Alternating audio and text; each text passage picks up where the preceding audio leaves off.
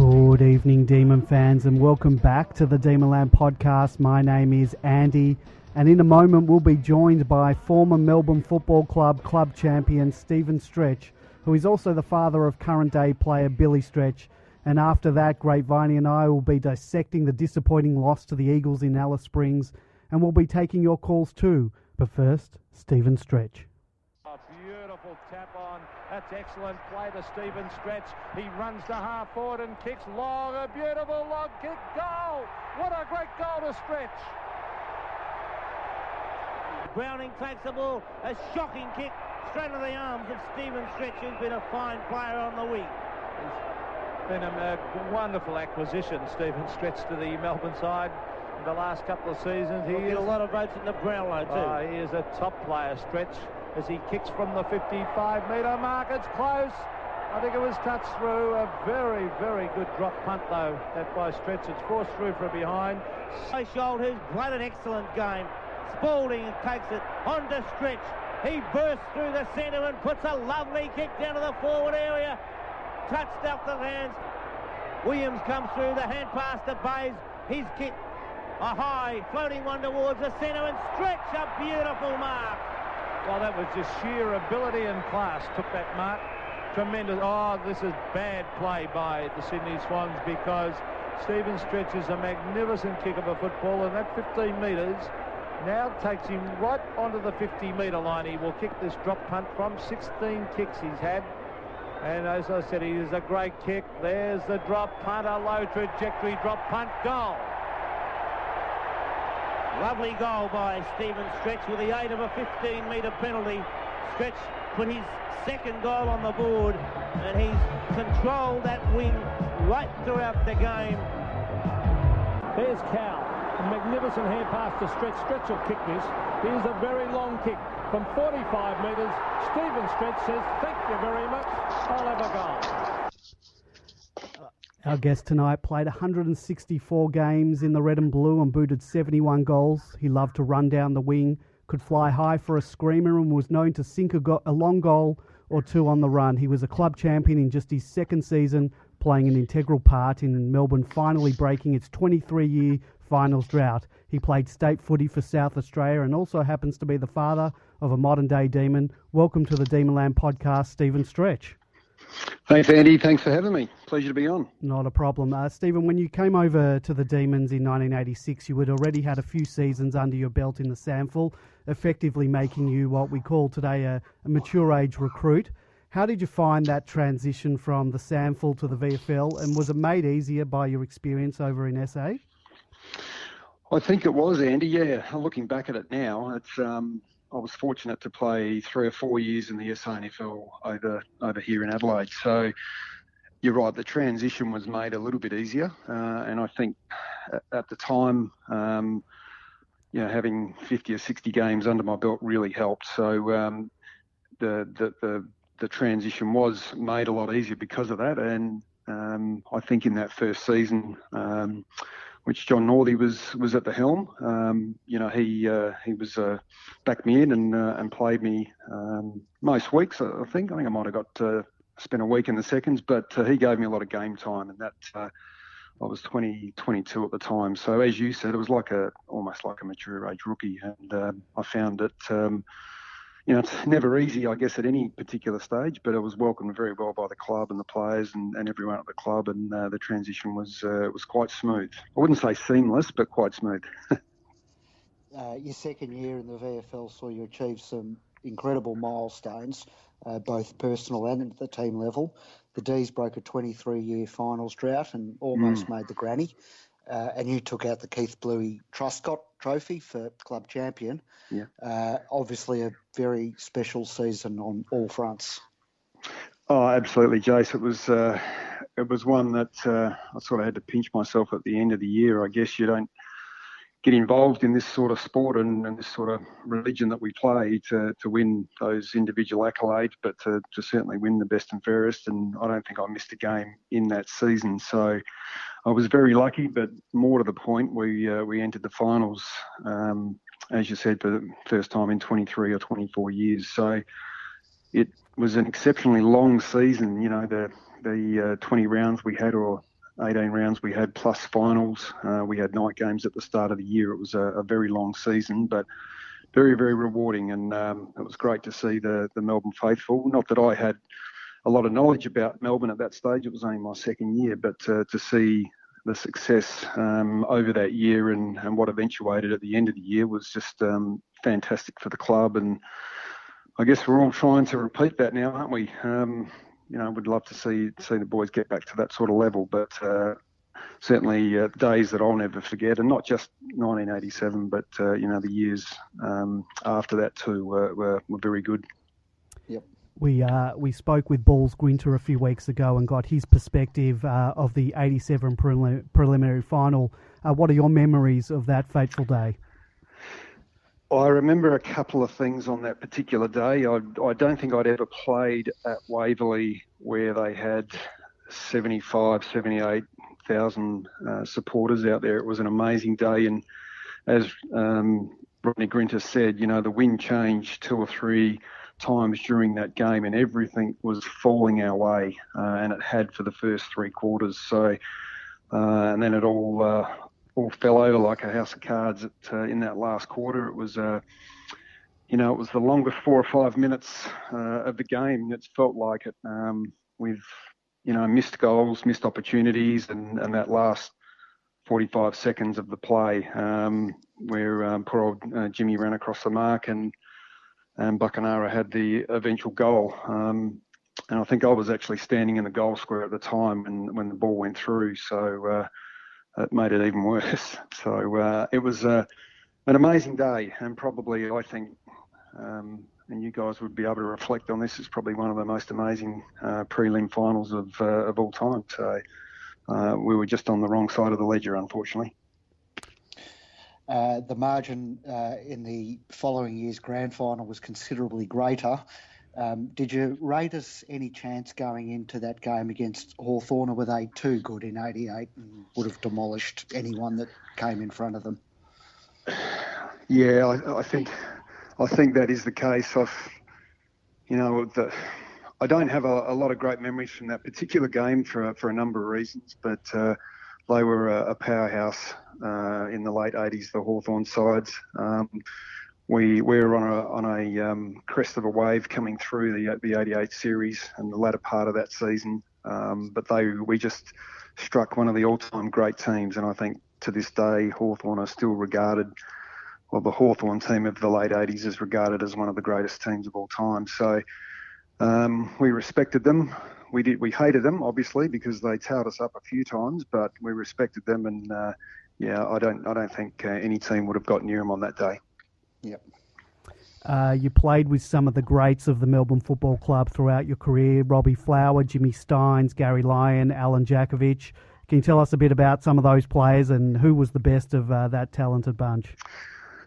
Well, that's a pretty easy question. I think Jimmy Steins, for me, is probably one of the greatest players I've seen. I think he revolutionised the ruckman and the landscape for ruckman from that point onwards. He was he was very durable, which is one of the greatest attributes he had. But in saying that, he was skillful, lots of courage, and as I said, for a big man, he had fantastic endurance. And he was probably, if you had to ask me, the greatest player at Melbourne that I've ever seen, it would certainly be Jimmy Steins, and probably Sean White and Robbie Flower would be a close second. Having played a lot of footy with all those players, I think Sean White, with his natural athletic ability, was able to do anything. You could probably play him anywhere. You could play him in the ruck if you really had to. Chulip, for obvious reasons, taught me a lot in my first year or two at Melbourne about running patterns and how to play the wing. And then you got guys like Alan Johnson, who filled that role on the wing at many, many times, but also held down a back pocket there later in the latter part of his career. So for me, those 3 or 4 blokes stick out, and again, very fortunate to play a lot of footy with those blokes, and I learned a hell of a lot from them. It must be hard to believe that, 3 of those that you mentioned, Jimmy, Robbie and Sean, no longer with us. some of your closest teammates, I suppose. Yep. Very, very difficult. I remember Robbie's funeral clearly because it was Billy's first official function as a player of the Melbourne Footy Club. He got drafted as a father-son, which a number of years ago was 5 or 6 weeks before the actual national draft. So he took up position in Melbourne, and that was one of the first functions. And so in one sense, I was elated and very happy that he was, landed at a club that he actually loves. But very, very sad that Melbourne had lost one of their favourite sons in Robbie. So very, very sad day. But again, it makes it all more enjoyable that I had the opportunity not only to meet him and become a good friend, but also play alongside him. Yep. You were coached for most of your career by John Northey, who moulded a young team into a group that could take it up to the likes of Carlton and Hawthorn of that era. What are your memories of Swooper as a coach? Very much still a cult figure among us supporters. Yeah, look, I love Swoop. I still stay in touch with him to this day, even if it's only just a few emails. But he welcomed me with open arms when I first got to the club. He had this uncanny ability to get the best out of his players and get his players up for not just the big games, but any game. He had a great ability to communicate on all different levels to different players, and he always found the right time to be able, to be critical and aggressive and in his presence at the club. So I loved him. But I played a lot of games. So I think if you perhaps ask players that were on the cusp and weren't getting game, they may not have liked him as much. But I just think he was able to extract the best ability out of all the players that he coached. And I think if you ask many players who played under him, I think he would certainly be right up there with coaches that have influenced many players' careers, and that's certainly the case with me. You were lucky enough to play in an era where we still had state representative football playing for South Australia. How much of an honour was that call up, and do you think the AFL should bring that back at some stage? Yeah, it was a very big honour. People often say to me, which are the best games or the greatest games you've played in, and apart from that 87 series, the final series, the state games I hold very close to my heart. I only played 4 or 5, I think it was, and they were big games. The games against Victoria at Footy Park and a couple over at the MCG we played absolutely stick in my memory to this day. And it would be fantastic if they could reinvent the state footy and get everyone's involvement and inclusion back into it. A lot easier said than done, I think. Yeah. But I'm not sure what the formula is to do that. But it's very hard these days. The players are getting paid a lot more money. They've got their own responsibilities. With training and playing with their own clubs. I'm not sure I've got the answer for you guys, but I'd love to see it come back. And I think most people who came through the 80s or 70s, 80s and 90s would love to see that football come back again. It was hard, intense, a great rivalry which has been seen to be successful for many, many years. So, it would be nice. Yep. You spoke just before about Billy coming to Melbourne under the father-son rule. There's actually a nomination by Adelaide, which was matched by the D's. Obviously, you would have been happy for him to be on any AFL list, but how important was it for you and for him that he ended up in red and blue?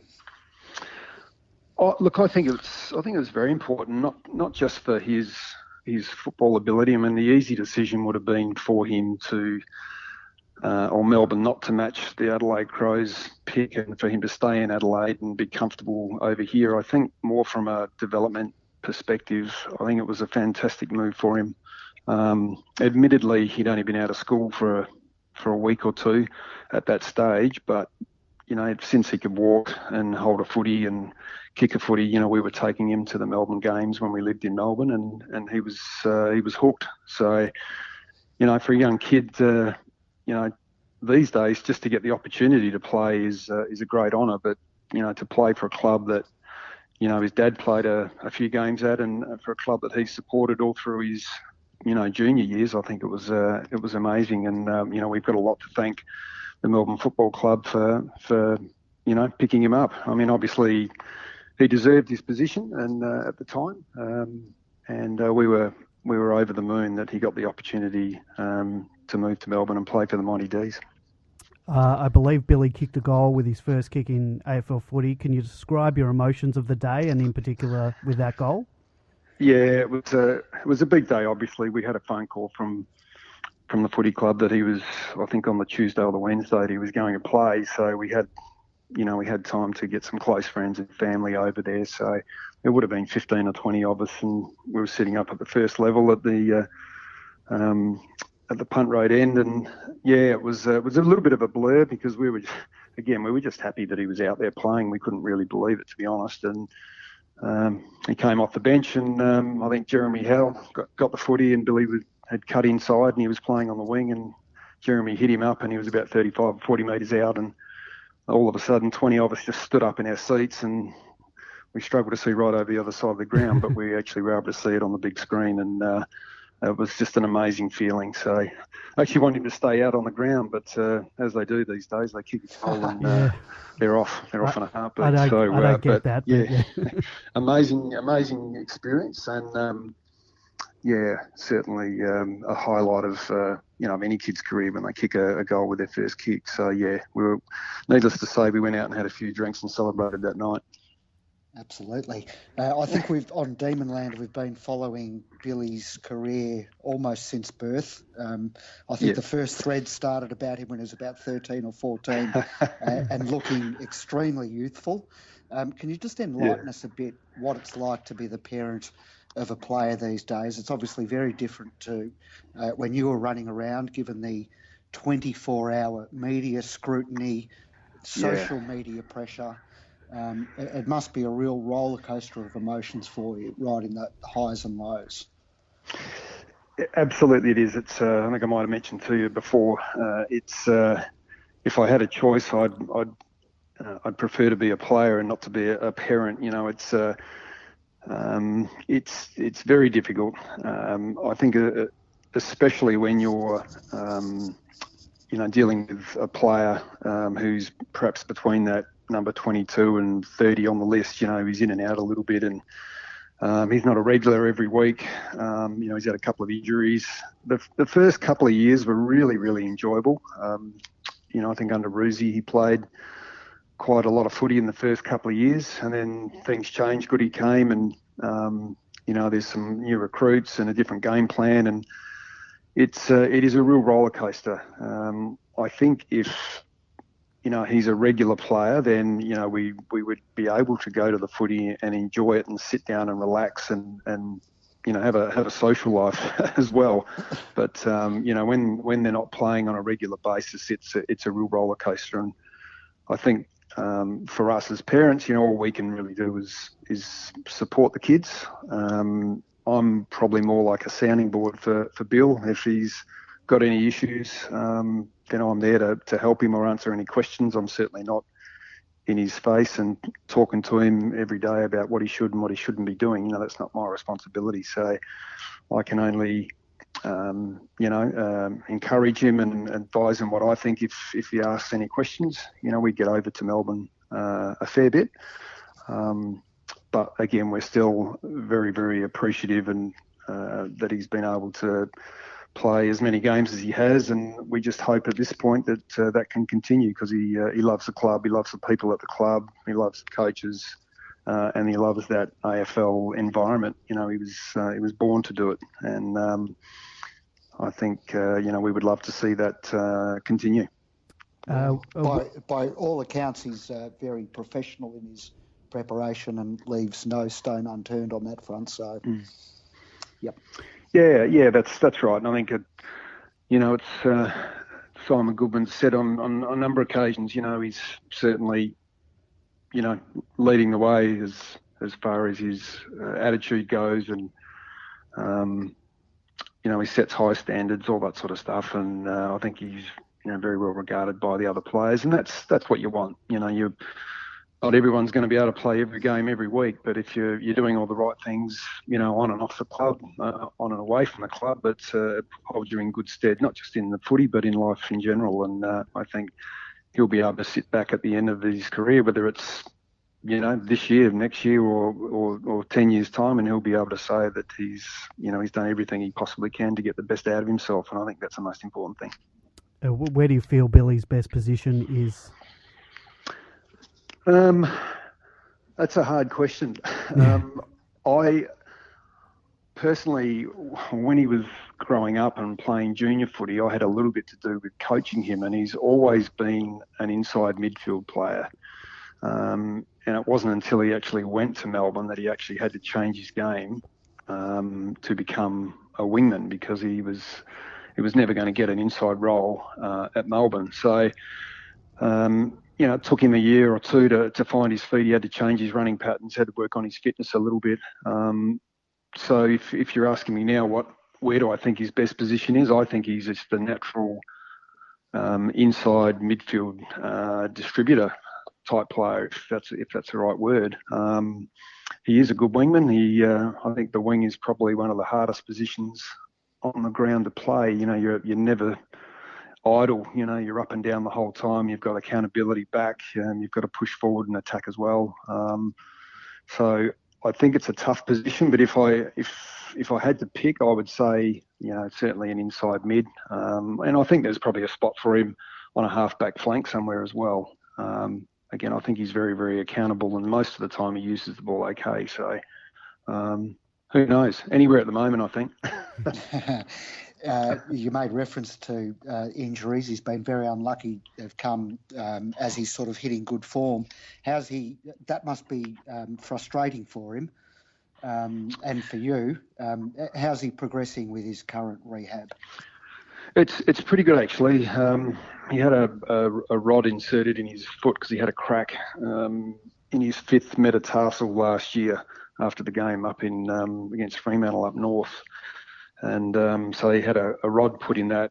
And that's just the rod, the end of the rod's just become a little bit irritable in the last couple of months. So there's no crack or any major issues there. It's just I think they call it very low grade stress. So it's just a little bit painful. So they've reduced the load the last 4 or 5 weeks, and I think he's running about 10 or 11 Ks at training at the moment. So we're hoping that if not this week, certainly the week after, he'll be back. So if he can get back and play his last 3 or 4 games for Casey, well, I think that's a little tick in his box, and because it is frustrating, especially mid-season when you're not playing. And there's other players going through it as well. But I think it's a little goal that he's got, is to get himself back and play those last few games.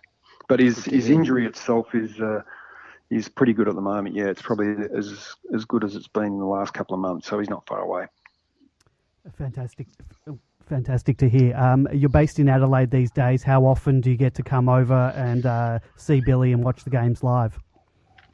Yeah, well, we try and get over there once a month. We both my wife and I work in real estate, so sometimes it's a little bit difficult. We've been in it for about 20 years now, so we're a little bit selective on what we can and can't do. So, if we plan a little bit better, we'd like to get over there once every 3 or 4 weeks, which will enable us to see, 6, 7, 8 games, depending on what we're doing on weekends. So we still have a good network of friends, and both our kids live in Melbourne, so we get over and see our daughter Charlotte a fair bit as well. So it's probably our second home, I think, at this stage. So, but we love Melbourne. We always have. We lived there for 17 years, and we've still got a lot of great friends and family over there. So we try and get over there as much as we possibly can, time permitting.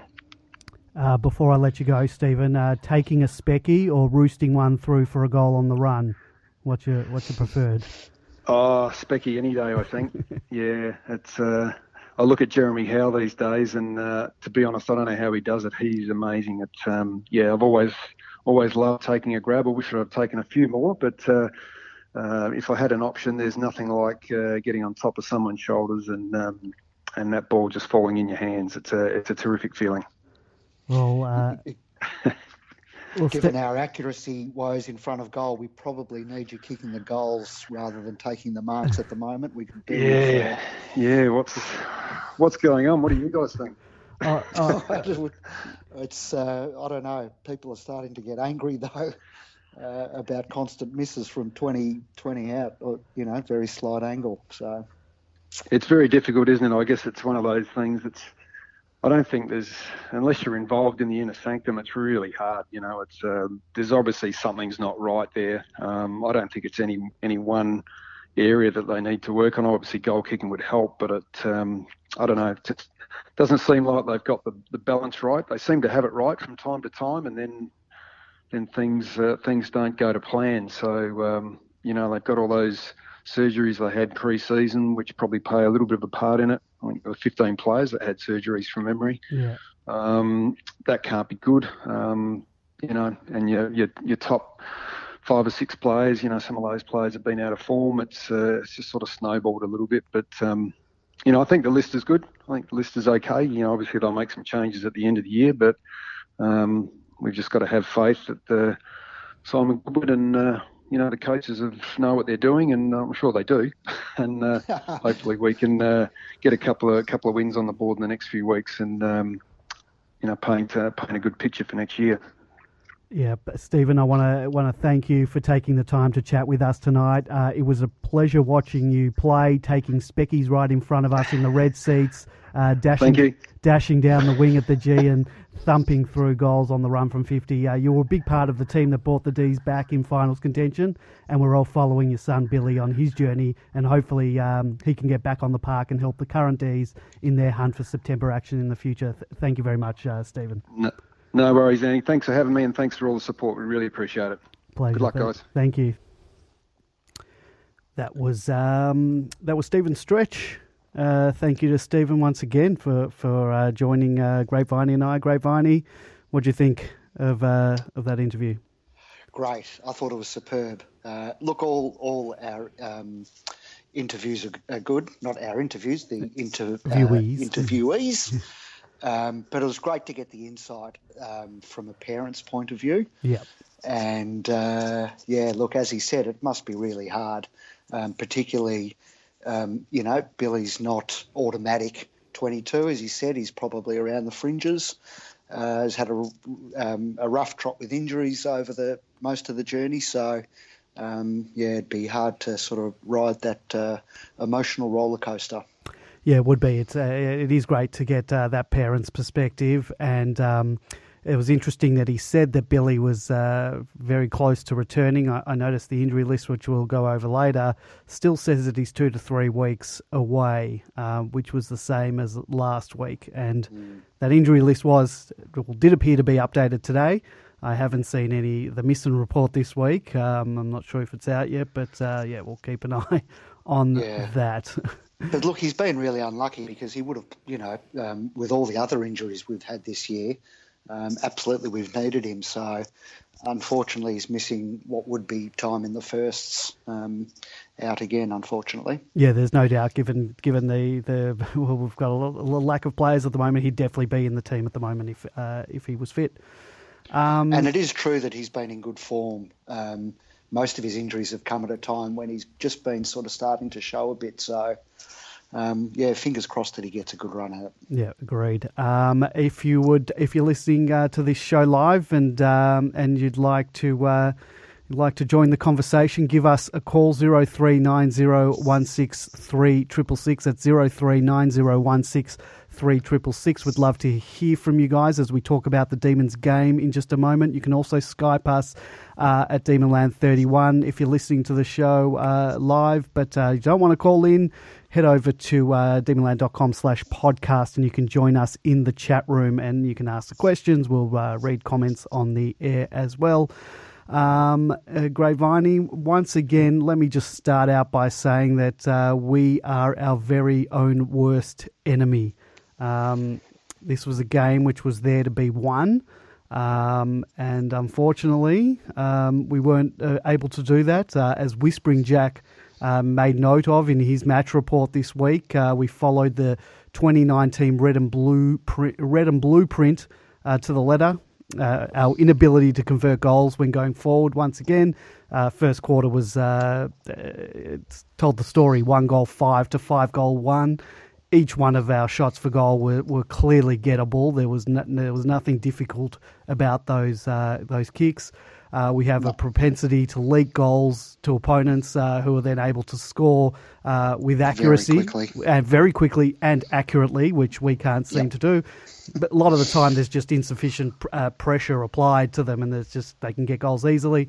The in-game injuries that killed our rotations. We had, I think, at one stage 3 players off in that third quarter, so that really killed that rotation. Lack of rotations just caused us in the end to run out of gas, and again, as happened in the first game against the Eagles, they just ran over the top of us in the end. Yeah, look, it was always going to be a tough proposition just with the forward line being what it is at the moment, makeshift. So I went in thinking again, I had a feeling we'd actually make a good go of it, but I did wonder where we're going to kick a winning score from.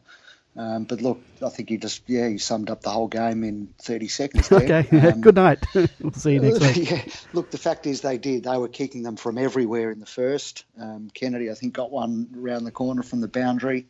Lewis missed his too, Viney, Petty, of course, and then some missed shots in the last quarter too. So what can you say when players are missing from 20, 25 out on a slight angle? Jordan Lewis, 2 shots in a row to get it right, at least for the second.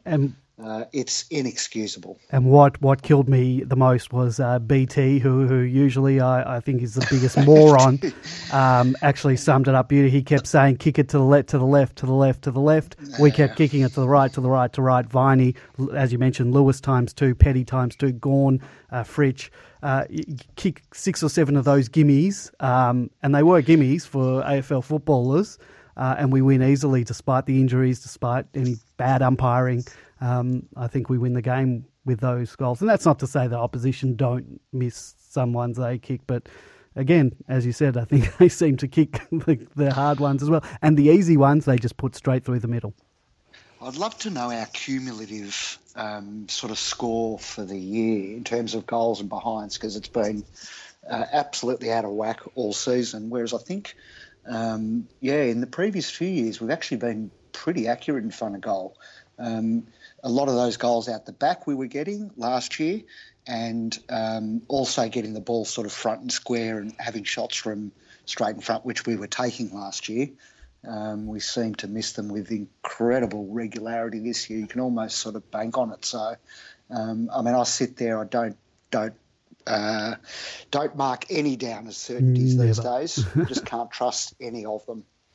I mean, we won the disposal count, contested possession, hit-outs, clearances, tackles, shots on goal. We lost the free kick count, of course, the battle for accuracy in front of goal. Speaking of those free kicks, first quarter was a debacle, 9 frees to 1 in favour of the Eagles, and admittedly, many were there. I won't say we lost the game because of the umpiring, but some of the decisions or non-decisions are just baffling. Yeah, I thought it was more a case of us not getting 1 or 2 that we probably should have got, but most of the decisions were there, unfortunately. We were clumsy and crude a bit early on, and I think it was more of an anomaly, that 9-0, rather than a series of sort of horrific decisions. There were some absolute howlers, of course, over the day, but I don't think that was sort of a main factor. No, it wasn't. One of the things, and it evened up basically. It did. Got close to even anyway. It did. Where you talk about the ones we don't get, this happened when we played the Eagles last time. It just seemed that they were allowed to dispose of the ball anyway.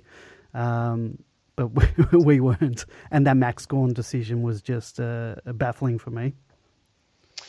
Yeah, absolutely. Yep.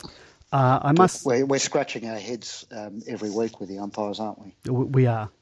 I mean, look, from a Melbourne's perspective, obviously we see the game through one eye, but the other games that I do watch, and I admit I don't watch as many as I used to, particularly this year because I'm just a bit disheartened by our results to see any other teams playing well. But the ones that I do watch, there's some bad umpiring across the board. Yep. I must say that I was wrapped with our fight back from 30 points down. I will admit that I thought we were well on our way to an 80-point plus hiding, and I'm sure I'm not alone in that. So the fact that we were able to fight back and get back into the game is a positive. Yep. Look, obviously it's disappointing that we could have put the game even further out of their reach, not let them come back, but. If we kicked accurately earlier, but to fight back from 30 points down to get in front is good signs.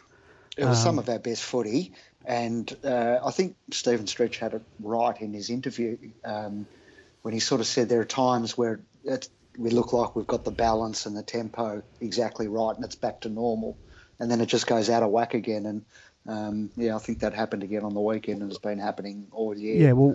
There are sort of flashes of but that's all it's semblances of normality. There's only been glimpses all year. We have not put 4 quarters together. We've barely put 3 quarters together, It's glimpses here or there, or a quarter here or there, or maybe two quarters in a row, but we just can't seem to put it to 4 quarters. And, yeah, that's the story of the year. I've been saying Bailey Fritsch. I've been saying this all year, and I was saying it last year. I think Bailey Fritsch is a forward. He must stay forward, particularly T-Mac and Weed are out, and even Melksham. But when they do return later in the year, obviously T-Mac's not, but Weed will, and maybe Melksham, maybe not. He has to stay up forward. He's proved he can take a mark and he can kick a goal. Keep him forward for you. Yeah, but I think people are ignoring the fact that a large part of the reason he's been back is because half our backline was out for most of the year. So I know people have been played as a back last year. Yeah, but I thought his initial move up there was because someone got injured. Was it Hibberd? Well, maybe because Hibberd had the quad last year. Lever was out. Yeah, that's right. It might have been Lever that he went back after the Lever game. So, a large part of the reason he's been back there has been out of necessity.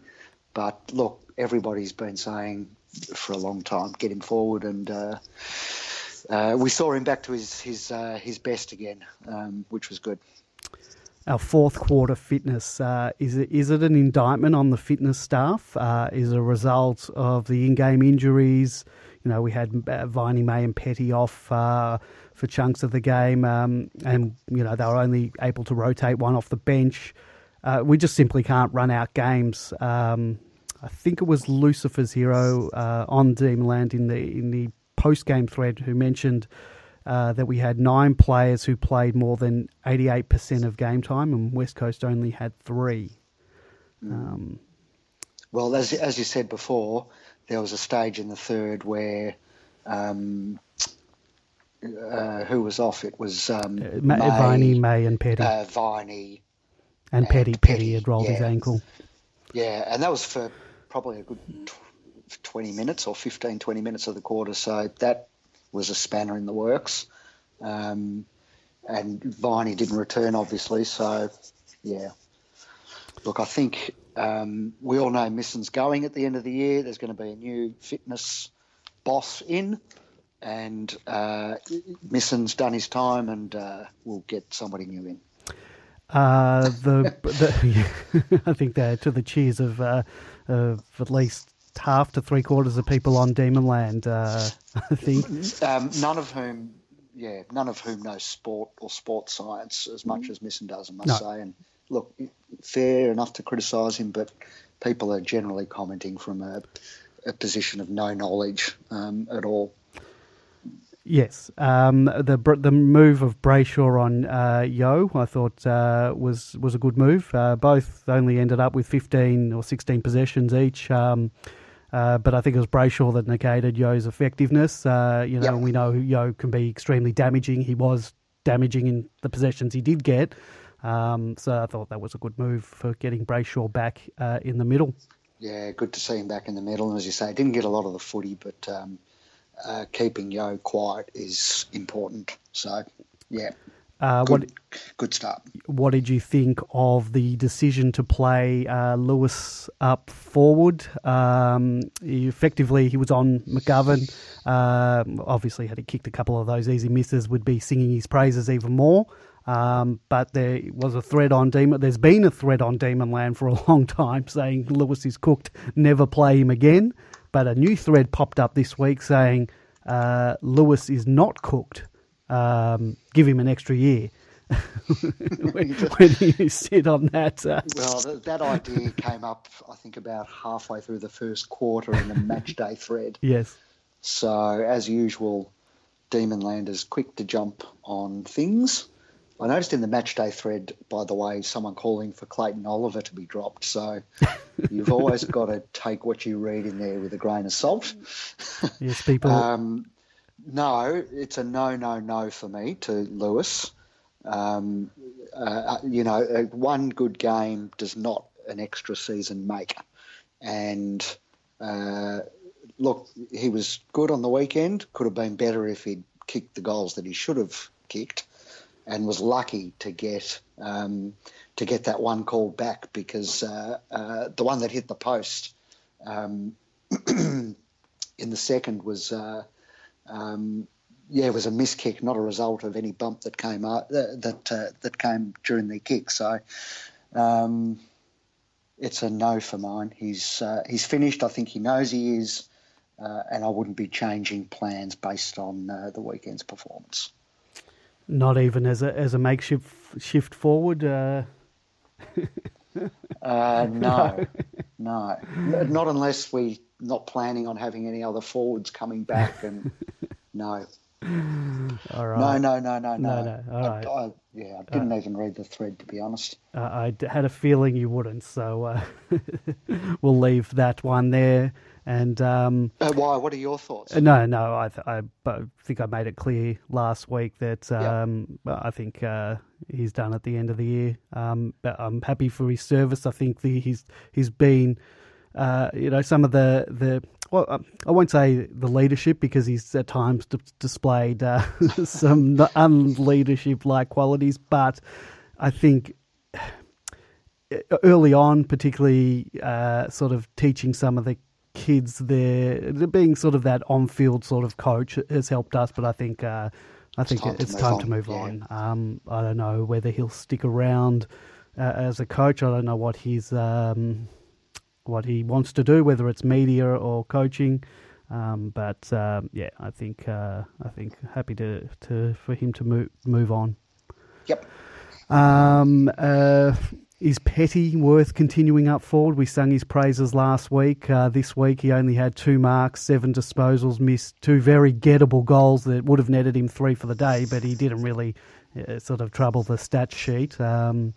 Obviously, look, sorry. We're just without. We're not sure what's happening with Wiedemann. He's still listed as a test. I haven't heard anything from the club saying he's going to be back this week. Obviously, T-Mac's not in, so if Wiedemann's not back, he has to stay up forward. But didn't light the world on fire this week with his contributions. No, and I sounded a note of caution at all the enthusiasm last week, even though he did play a good game. But yeah, it was just one game. So, his first game up forward, there's some promising signs, but yeah, need to see a body of work.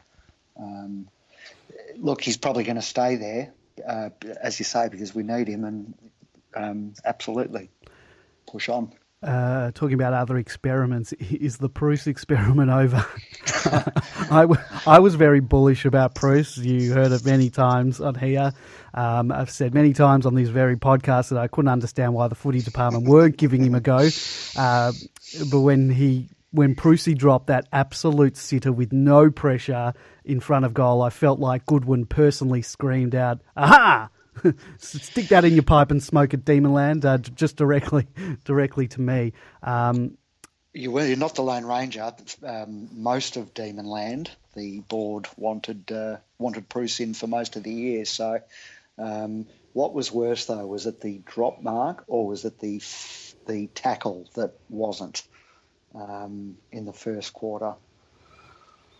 You got to. Look, we got a goal straight away, but still, Look, you can't drop that. It was funny because people have been saying, "Oh, yeah, well, at the very least he can throw his weight around and kick some heads," and yet he had a chance to lay a good tackle and let, I can't remember, it might have been McGovern, go. But yeah, not a good game on the weekend, and it's again probably keeps his spot because we need him up forward, but. Yeah, I don't know. I'd still like them to persist with him. He's still a work in progress. He is. I'd still like them to persist. Look, the year's done. It's cooked for us. I'd still like them to persist with him in the runs for the remainder of the year. I'm not sure whether they will, because I think it depends on if Wiedemann is back this week. I reckon he's gone. I'd like to see them persist, please, just maybe out of my own stubbornness, and I would understand completely if he gets relegated back to the twos to work on his ruck craft. Yep. But that was awful. Really was, and I really want him to succeed. I really, really do. Jeddah and Lever were better for the run. Lever had a couple of nightmare kicks at one point, but I was very happy with some of his intercept marking. He'll play the rest of the year, just find himself, and then hopefully he can hit the ground running, and Jeddah too for next year. Yeah, and the whole back line, let's get them having a good chunk of games here up at the end of the season, and be ready to rock and roll for round one next year.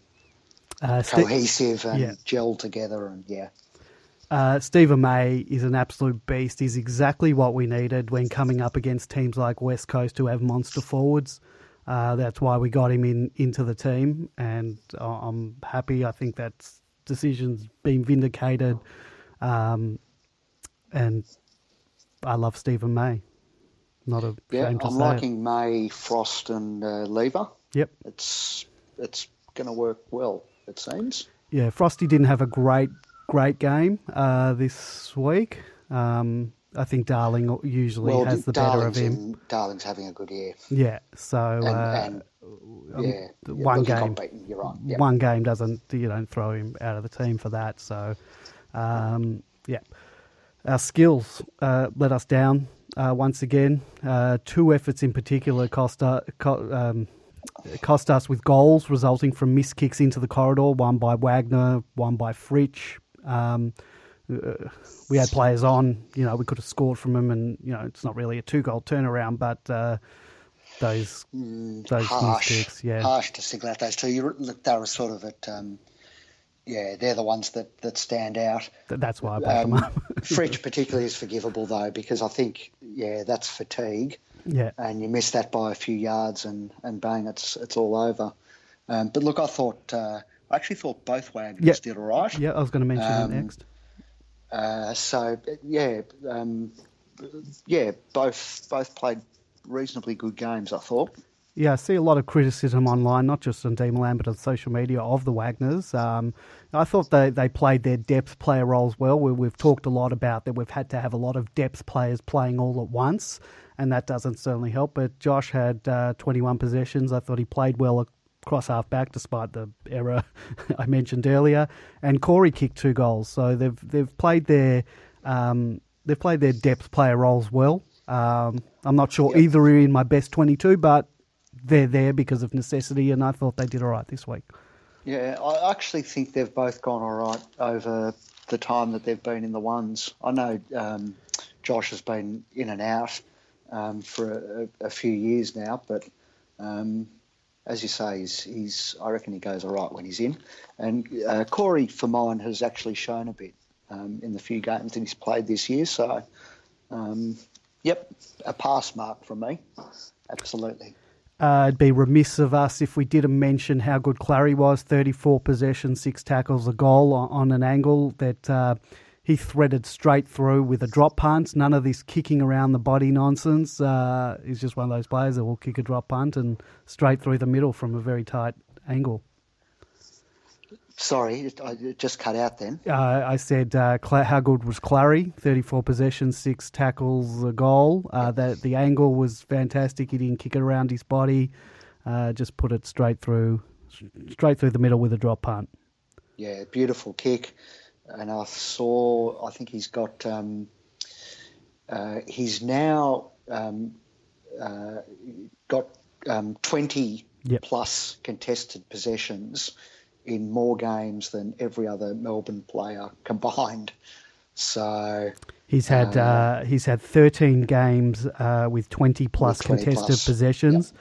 All other Melbourne players combined have only amassed 12 games. So that goes back to 1999, by the way. So pretty good numbers. Yeah. He's an absolute beast. Did you say someone was calling for him to be dropped? Yes. Okay. It was fairly early on in the game, but still inexcusable to say that. I won't mention the poster's name, but... Well, maybe we should start naming and shaming. Although, maybe if we do that, people might drag up audio that I've said well, exactly, yeah. If you about Bruce. More than our fair share. All right, but look, also the game day thread... lots of stuff gets said in there, and we probably all have said stuff that we'd take back. So it's the frustration of following, of just watching football, not just of following the D's. I want players deported sometimes when they make mistakes, but you calm down and you move on. But yeah, Clary had a good game. Yeah, lucky there's no thought police. Otherwise, I'd be dragged off with some of the thoughts I don't always put onto paper or onto the screen, text onto a screen. So, look, the game day threads are always very, emotional, particularly if we're not playing well. And, that's why we sort of let things sort of go during the game day threads and rain it all afterwards. I must admit I don't go in there. Only if I'm watching on the couch or sometimes have a visit like I did on the weekend. That's the only time I peruse the game day threads or even post myself is when I'm sitting on the couch. Like this week, I can't sit out the footy and sit on my phone. So I just can't do that. Anything in particular from the game you want brought up? I'm done with my notes on the game. Haven't named every player, but... no, I think that covers it pretty well. It was nice to see Liam Jarrah. I saw a couple of highlights that they just showed on TV. I didn't watch the game was live, wasn't it? Yeah, it was. I didn't watch that, but I saw some highlights. But it was nice to see Liam Jarrah, who looks like he's been in quite a good paddock up there. But it was great to see him kick a goal, nice snap, and what could have been with him? It's amazing the feeling that he sort of generates among the supporters and the members, isn't it? It's for someone who played so few games. And yet everybody talks about him in these sort of mythical tones. And really the only player, the only comparable player is Alan Jakovic, someone who also played so few games but left such a huge impression. Absolute star quality. We all remember particularly how exquisite his disposal and timing and grace was, and we're crying out for it at the moment. So, good to see him back playing footy. I think one of his brothers was playing for the opposition. Yep. So I don't know if there's any opportunity there to get another Jarrah. But, as you say, what could have been? Yeah, I think I don't know the exact stats, but I think it was 30 games and 80-plus goals or something ridiculous like that. Could be completely wrong, but it was just remarkable. The marks. There's a highlights video floating around on YouTube, so do yourself a favour and go watch it and relive that magic time of 2011 or whatever it was. Yeah, I think one of my favourite highlights in a short career that was full of them, there's a pass into forward 50 from about half forward where Melbourne players surrounded on all sides by about 6 St Kilda defenders, and the kick has to be absolutely pinpoint, precise, perfect, and it just drops in between all of them right onto the chest of the Melbourne player. And and you look at the current crop who can't hit the side of a barn. It makes you very nostalgic for the Liam Jarrah days. Yes, it does. I'm going to play some audio, a couple of minutes of audio, so sit back and have a listen to this. Oh. Have a little bit of an ad. The fear for me is that there is this belief at Melbourne that it is all of a sudden going to magically just all change next season, Ruzi, and it's just going to all happen. And if they don't learn from what has happened this year, then all of a sudden we're going to be here next year in exactly the same position. Yeah, I think that's why the next 5 weeks is so critical. It's what you want to see. I love Brayshaw going back in the midfield, even if it's a tagging role on Elliott Yeo. I think if I'm a Melbourne fan, I'm looking at next year, which clearly you are. I want to see some consistency in the last 5 weeks. I want to see a really solid defence. I don't want to see this reckless ball movement. I think they've really started to control that, which is great. But it's the 5 weeks for me leading into the pre-season. What's our brand? What's our game style? For me, it's now no longer about whether we win or lose, because there's some really good signs on the weekend, but just a real consistent game style. Players in, like Bailey Fritsch started mid, he's been back, he's been forward. Where's he going to play? Let's play him in a position. Let's make sure he gives himself a chance. They're forward now, that's fine. That's what I'm looking for if I'm a Melbourne supporter. We'll let him off the hook too easy this year, Gaz. We'll let him off the hook too. Yeah. It's been unbelievable. 4th to 17th on the ladder. You got to get it off the chest, Gaz. What's your opinion though? Of what's really gone wrong? Well, I don't think that's going to appease the Melbourne supporters. I know that's the good positive slant, and the rational would look at it. I've thought about it long and hard, and the only conclusion I'd come to is that last year is an aberration. And that's the outrider. That last year was an aberration, and they're nowhere near as good as what the results would indicate last year. But they were building to last year, weren't they? Yeah, but when you look at where they've been and the footy club as a whole, this is an outlier, Brownie. I mean, this is 5th on the ladder last year. They're back where they have been, not comfortable being, but where they've been for 12 years. So you have to look at the 1 year in isolation as an outlier, an aberration. It's not the norm for this footy club. So we all fell in. All the optimism of last year, I fell in. We all fell in. We fell in at the halfway mark of the year, Jared, like you just said. I think the buys come at the right time. They're going to rattle home. It hasn't happened. Right now, they're 17th on the ladder. They're below Carlton. They beat Gold Coast by a point and Carlton by 5 points. It was an aberration. I want to know how it can be an aberration, though, when you've got Gawn, Oliver, Viney, Brayshaw. Who else have you got? I've missed some midfielders there. Nathan Jones. Yep. That is an all-star midfield. That rates up there with the elite midfields in the competition, who have been out there for most of the year. Max Gawn an all-Australian pace again. How can a midfield like that, their engine room, still put out a performance like they have this year? So all of their scoring issues are at the bottom end of the competition, like the last in the competition. They're going inside 50. Midfield contributes to that, though. Well, that's right. And you just said that you just rolled them off, Brayshaw and Gawn, and so the great midfield can't help retain the footy once they go inside 50.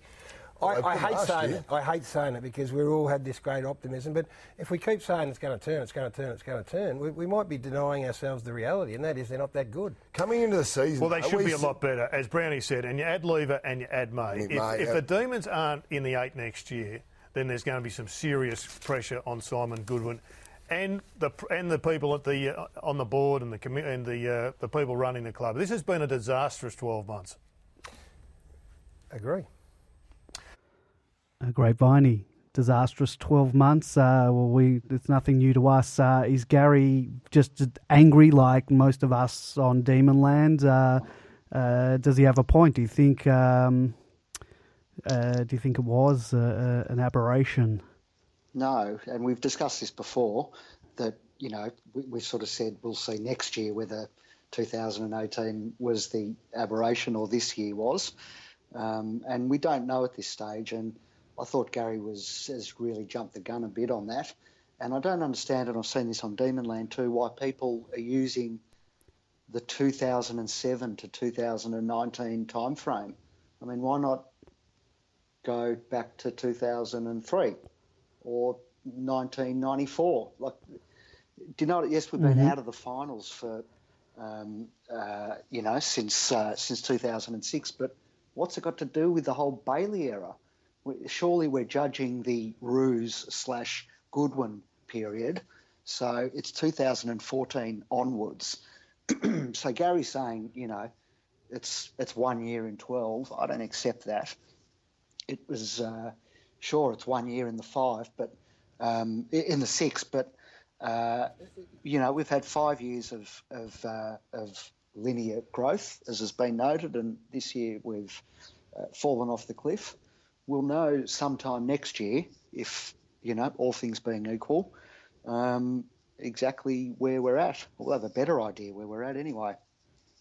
And yeah, there's going to be a lot of pressure on Goodwin if in 12 months' time we're sitting 14th on the ladder or 12th on the ladder even. How long do you think they're going to give you, say, 12 months' time? Do you think panic will set in earlier? I know we're jumping the gun. There's a lot of time to go, a lot of things to happen in between now and then. Look, it depends who else is either flying or falling next year.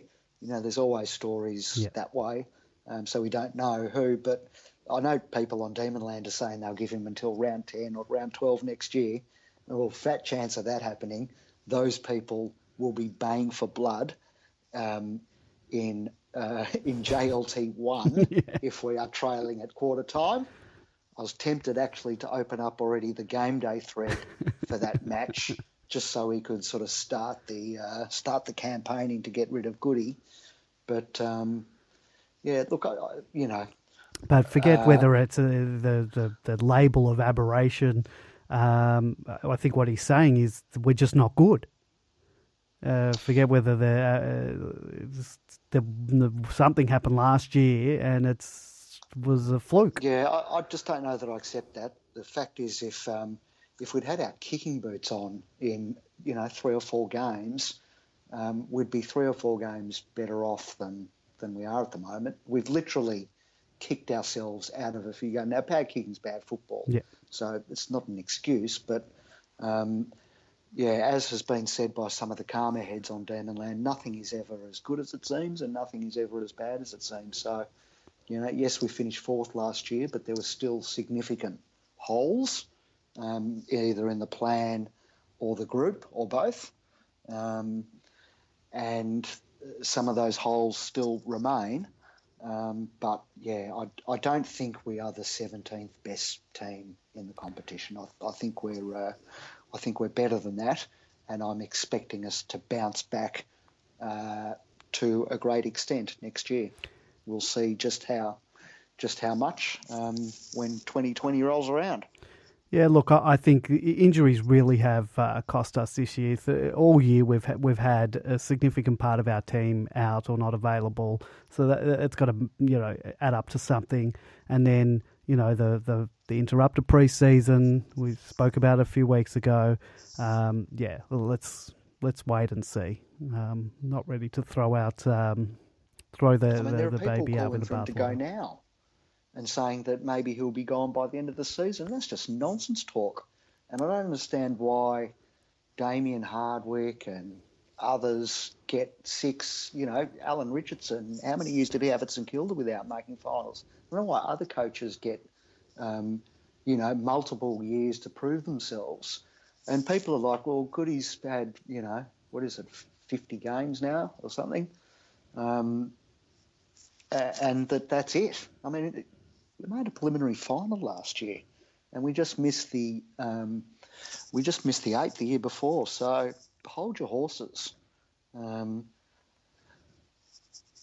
People are near hysterical at it, and I don't think we're at hysterical stage. And I'm glad the club isn't behaving hysterically.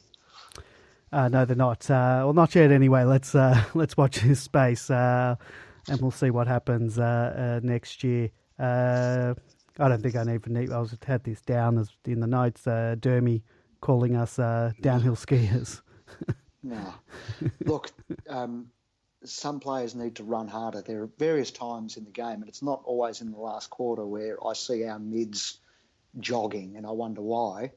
But, I don't think downhill skiing is our issue.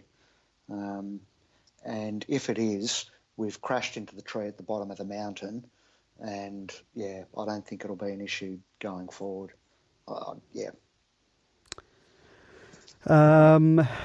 I didn't watch. I didn't see any of the Casey game. I had a look at the stats. There's nothing there to excite me in terms of anything. Noticed Tim Smith was back, had a goal and 14 disposals, 2 marks.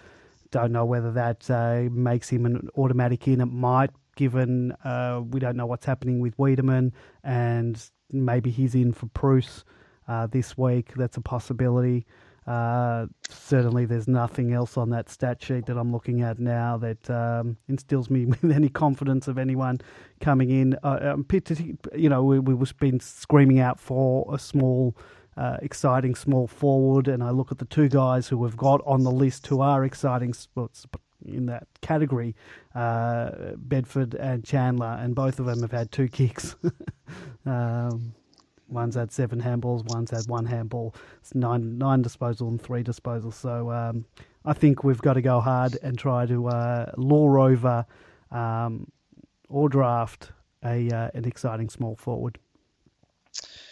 Yep, no doubt. Absolutely need a crummer.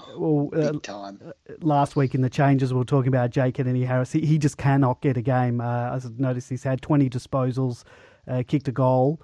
If he didn't get a game last week, I can't see them giving him a game this week. Satty made an interesting post where he said maybe he's signed to go to Carlton and he's just seeing out the year in Casey, and it seemed to be too specific to be a hypothetical. Oh, really? So I don't know whether there was sort of substance to that and it was just a hint, but... All right, I'll swap him for Cripps. Done. Where do we sign? Binman saying that John Ralph says that Ed Langdon might be coming to the D's. Well, we've heard that. That's been the rumour. We've been front runners for him forever for quite a while. So bring him over. I don't want to give up. I don't want to be bent over a barrel about it. But blinking. let's not blinking. But yeah. Let's get him to the club. Well, look, it's probably for us. It's going to be an interesting off season. We'll feature heavily, I would say, in the trade period. It'll be exciting for us. But featuring heavily in in list changes is neither here nor there. I can't find the stats from last year, but there were stats. There were stats from the end of 2017 where. Carlton made the most list changes with 13. They obviously finished last year, or down the bottom. And West Coast made the second most with 12, and they won the premiership. So it's not necessarily an indicator of where you're at, the number of changes you make. What are we seeing in the chat room has said rumours going around that we're chasing Patton. Makes perfect sense. We like injury-prone players at our club. When was the last time he played? I don't know, but bring him in. Is he even playing anymore? I don't think I've heard his name. No. I think we need to be chasing Cameron. I don't think he's going to go anywhere. All right. Any injury list? It's depressing. Nothing's changed from last week. I don't know if these are... The update says that it's the 23rd, which is today, but nothing changed in terms of... They changed Maybe the updated date. Everyone's just sort of given up on the whole season.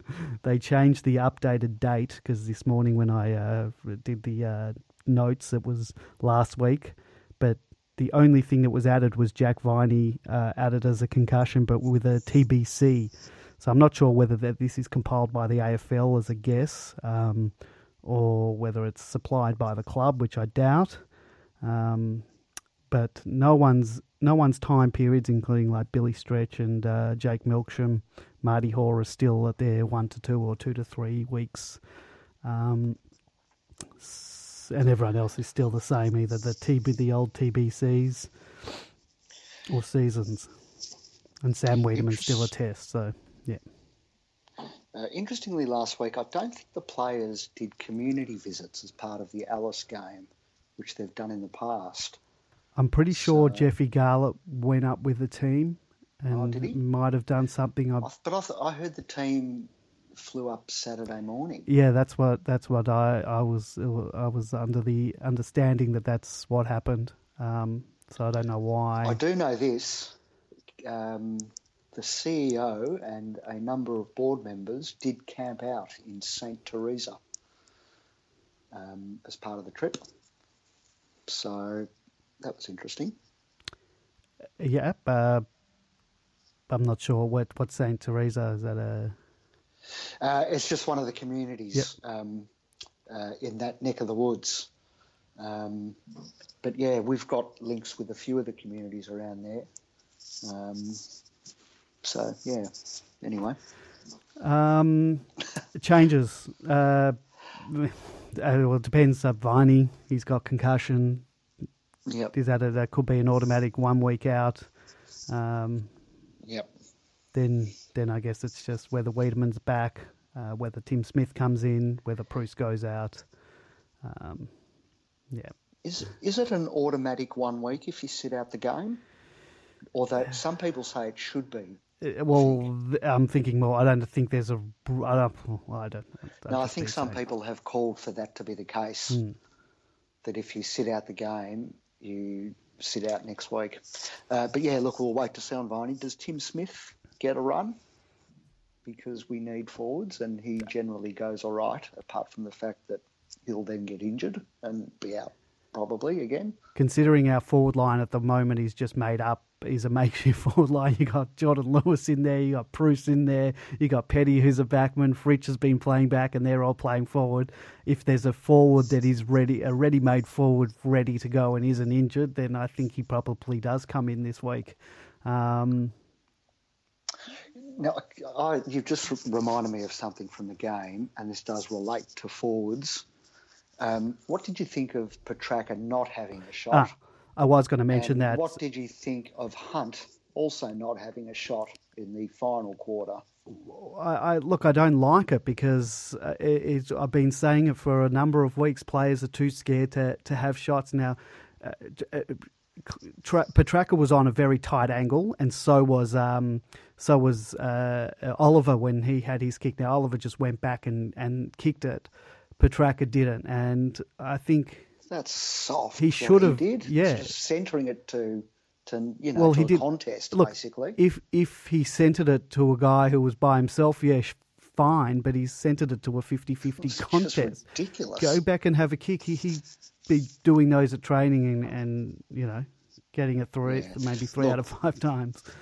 And that shows you the confidence thing. Yeah. Here's a kid who has said he wants to be in the AFL Hall of Fame, who's too scared to take a shot and goal from 40. Yeah. Fair dinkum.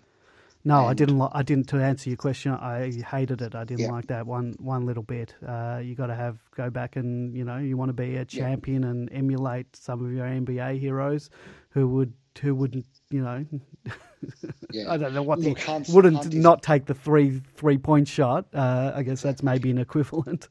Exactly. And look, Hunt is a bit more forgivable because it was in play, so he was under pressure, whereas Track had time to think about his silly decision. But, too often our players are making the wrong call on that, and it's happened all year.